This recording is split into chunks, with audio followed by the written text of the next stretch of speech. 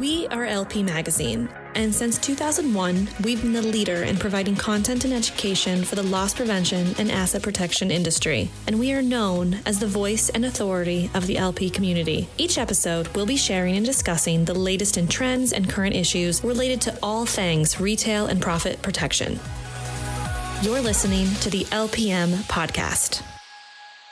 Hello and welcome everybody to the Orcas in Action podcast. My name is Kevin McMenamin with Loss Prevention Magazine, and with me is my partner in organized retail crime, Jack Britton. Hello, Jack. Hey, Kevin. Hey, everyone. And with us today is Andy Ellen. He's the president and general counsel for the North Carolina and South Carolina Retail Merchants Associations, and the Carolina Orcas operate underneath these, right, Andy? That's correct. So we run the North Carolina Retail Merchants Association. We also manage the South Carolina Retail Association, and there was an opportunity to create a Carolinas, North and South Carolina, that we operate out of our office in Raleigh, North Carolina. Perfect. Well, we appreciate you being here today, and we'd love to learn a little bit more about the CORCA, the Carolinas Orca, and kind of where did it start? How did that all come to be? Well, it goes back, and I've been at the Retail Merchants for 24 years. When we go back into the late 1990s, we had a group called the Retail Loss Prevention Association in North Carolina that was sort of a loosely held group that got together every month or every quarter to talk about loss prevention issues. And we had that group for a long period of time. But then in 2016, we saw an opportunity. The issue of organized retail crime was getting worse and worse, and we created this group, Carolina Organized Retail Crime Alliance. We had taken over management of the South Carolina Retail Association in 2005, and again saw the opportunity to use the benefit of both states, and we are such a border state between North and South Carolina. If you think about Charlotte and Fort Mill and the Myrtle Beach and the Wilmington area, that we cross over so much across the borders, it only made sense to put those two groups together. Andy, can you tell us a little bit about the relationships between the retailers, the law enforcement partners, and how CORCA supports those groups? Absolutely. We have a very good relationship, and part of it was even going backwards before CORCA. We had a very good relationship with the North Carolina Sheriff's Association, the North Carolina Conference of District Attorneys, the North Carolina Police Chiefs, the Secretary of State's office, Attorney General's office, and we had worked with them on legislation, even going back into the late 1990s, early 2000s. But this allowed us to really improve and bridge that partnership with those groups. And we actually have this year, our chairman a former chairman is a member of the Raleigh Police Department here.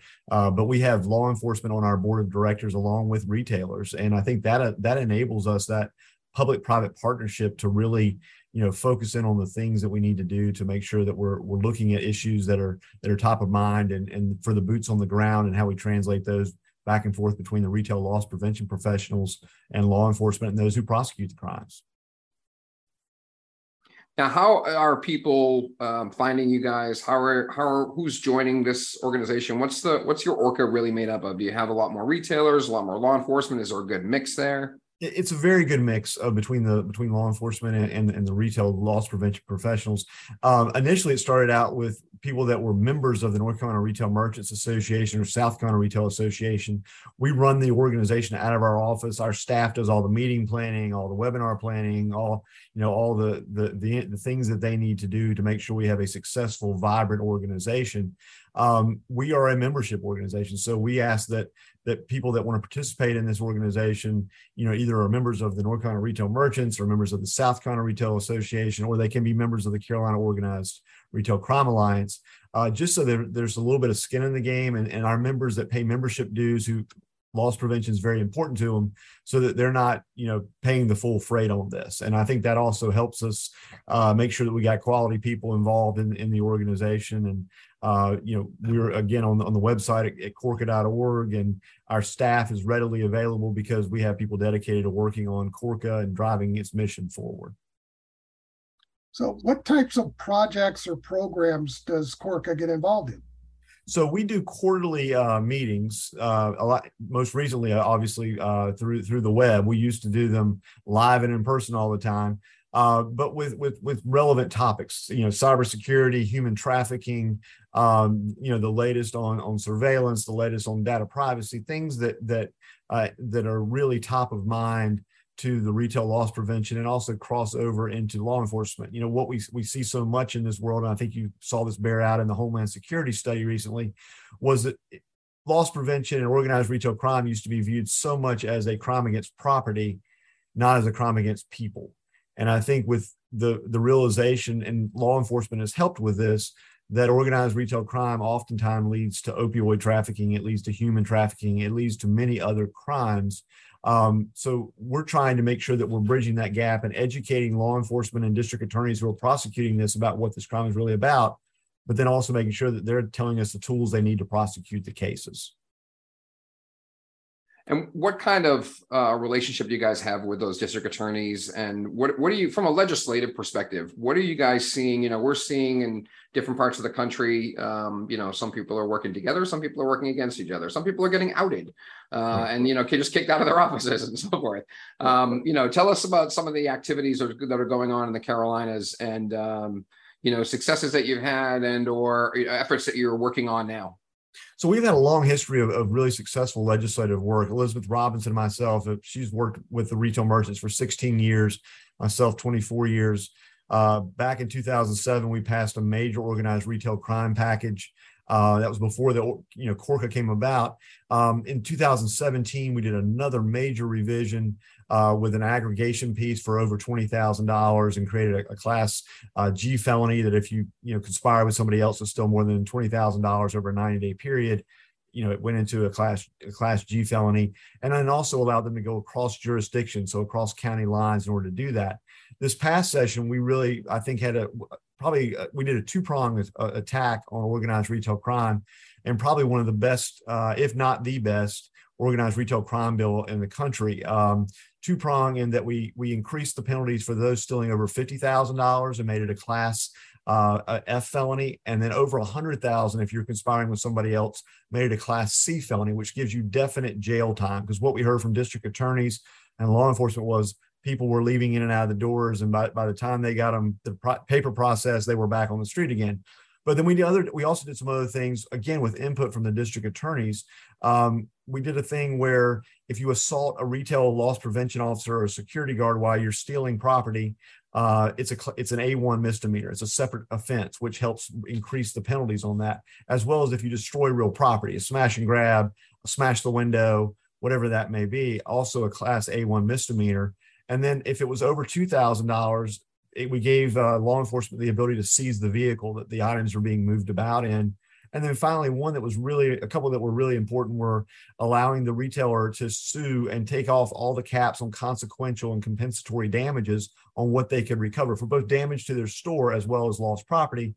And then the last thing we found, the district attorneys gave us this one, which was property would get seized in these large busts. We had one in Charlotte that was worth about $250,000 recently, one near Concord Mills in North Carolina that was worth about $400,000. That property would sit in an 18-wheeler or a couple 18-wheelers or in a storage facility for up to 2 years until trial.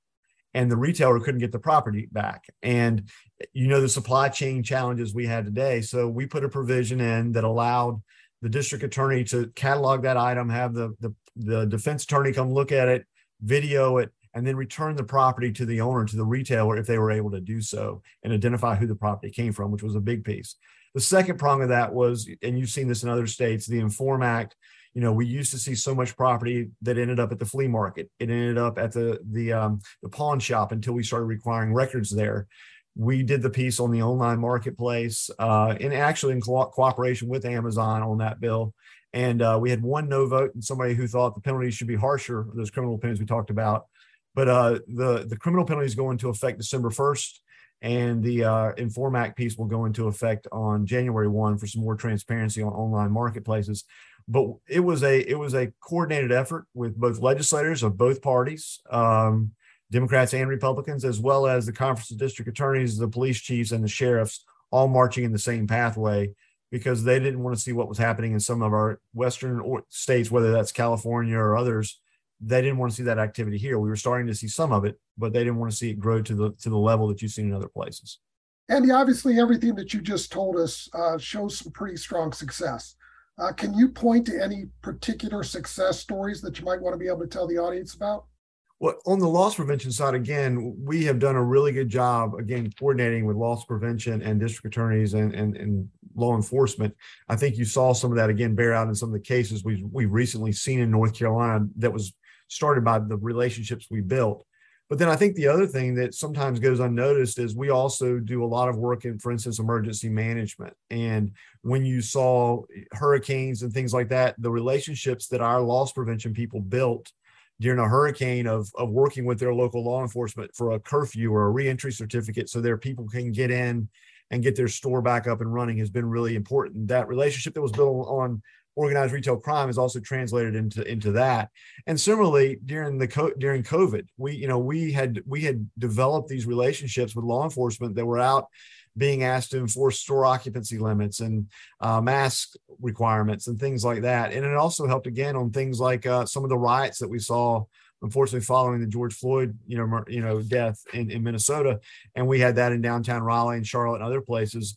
And we were able to work, connecting law enforcement with loss prevention professionals to make sure that stores were safeguarded and that people were not hurt and threatened and that sort of thing. And so it is built upon itself, not just in the organized retail crime arena, but also other things that help retail loss prevention professionals. And it also helps the law enforcement, just to have that two-way line of communication going between both parties. Yeah, it's one of the things that we sort of applaud with these organized retail crime alliances and associations and all these efforts that are done is, once that partnership is there, with between law enforcement and retail, you find that opportunity to reach out on so many of these other issues, and it's so easy to work together, right? Well, absolutely. And I think, we sort of look at it, the boots on the ground, the police officers and the district attorneys and the loss prevention professionals are really great. And I mentioned some of the things that were in our bill this year, Senate Bill 766. They were really good about coming up with the policies.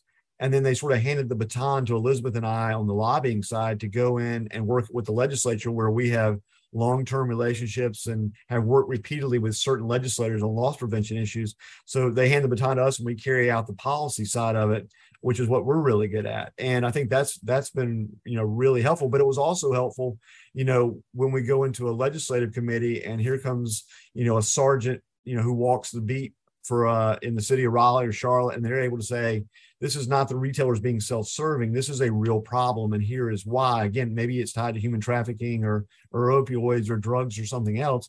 And then similarly, the district attorney saying, we need these tools in our toolbox because these are really, again, not crimes against property per se, they're crimes against people. And we need to have the tools to prosecute them, like the big bus, that's over $100,000. We want to give that guy jail time, that ringleader. And I think those relationships and the ability to work together has been really beneficial for everybody.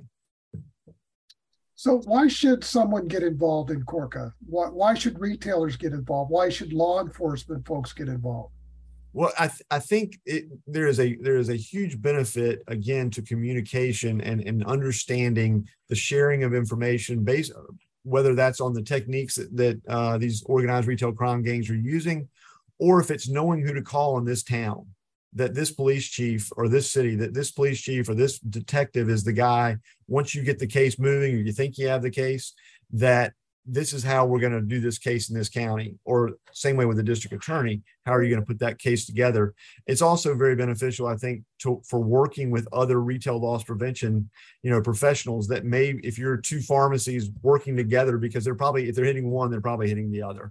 And similarly, if they're hitting one department store or one big box store, they're probably hitting the other. So I think that is really beneficial. The relationship building, the information sharing. Again, I mentioned that we are on, if you look in North Carolina, we're on I-85, I-40 corridor, running towards South Carolina, towards Tennessee. We're the I-95 corridor that, intersects with I-85. We're a major state with interchanges that make it easy for these gangs to move product up and down the East Coast from Florida to New York, or vice versa out towards the western part of the country. So the benefit of this, I think, is the relationship building, the information sharing, and then again, knowing who to call in these cities or in a district attorney's office to work a case. Excellent. So that was the why. How about the how? So how do we get involved? How does somebody who wants to get involved with the Carolinas Organized Retail Crime Alliance, who do they reach out to, or is there a website, an email address? What's the best way to get involved? So we have a website, great, and it's updated all the time. Carolina, it's corca.org, corca.org. You can also call our office, and the phone number is on there. Again, we have a professional staff that operate in this space. We're not a team full of volunteers. So our association has invested heavily into Corca because it's a valuable member benefit. And so we have staffing that can, answer the phone and get you to either Elizabeth Robinson or Jessica Jovanovich on our team. And their emails are also on the webpage, and, they are glad to help you, whether that's, again, calling in or emailing in. Would be glad to get you involved. Again, we are an organization that's membership based, and how we keep that great staff is we do bring a little bit of revenue in to cover our costs. And so we do ask that people become members of the association, and but you'll get a lot of other benefits out of it too. All the emergency management, all the other advocacy, and a number of other things that we're able to provide. So if someone has additional questions, how do they go about contacting you? So I would recommend that they email either Elizabeth Robinson at elizabethr@ncrma.org or Jessica at jessicay@ncrma.org as well. And again, it's all on the website. And again, you're going to get a call back. You're going to see an updated website again, because we're running it with a professional staff.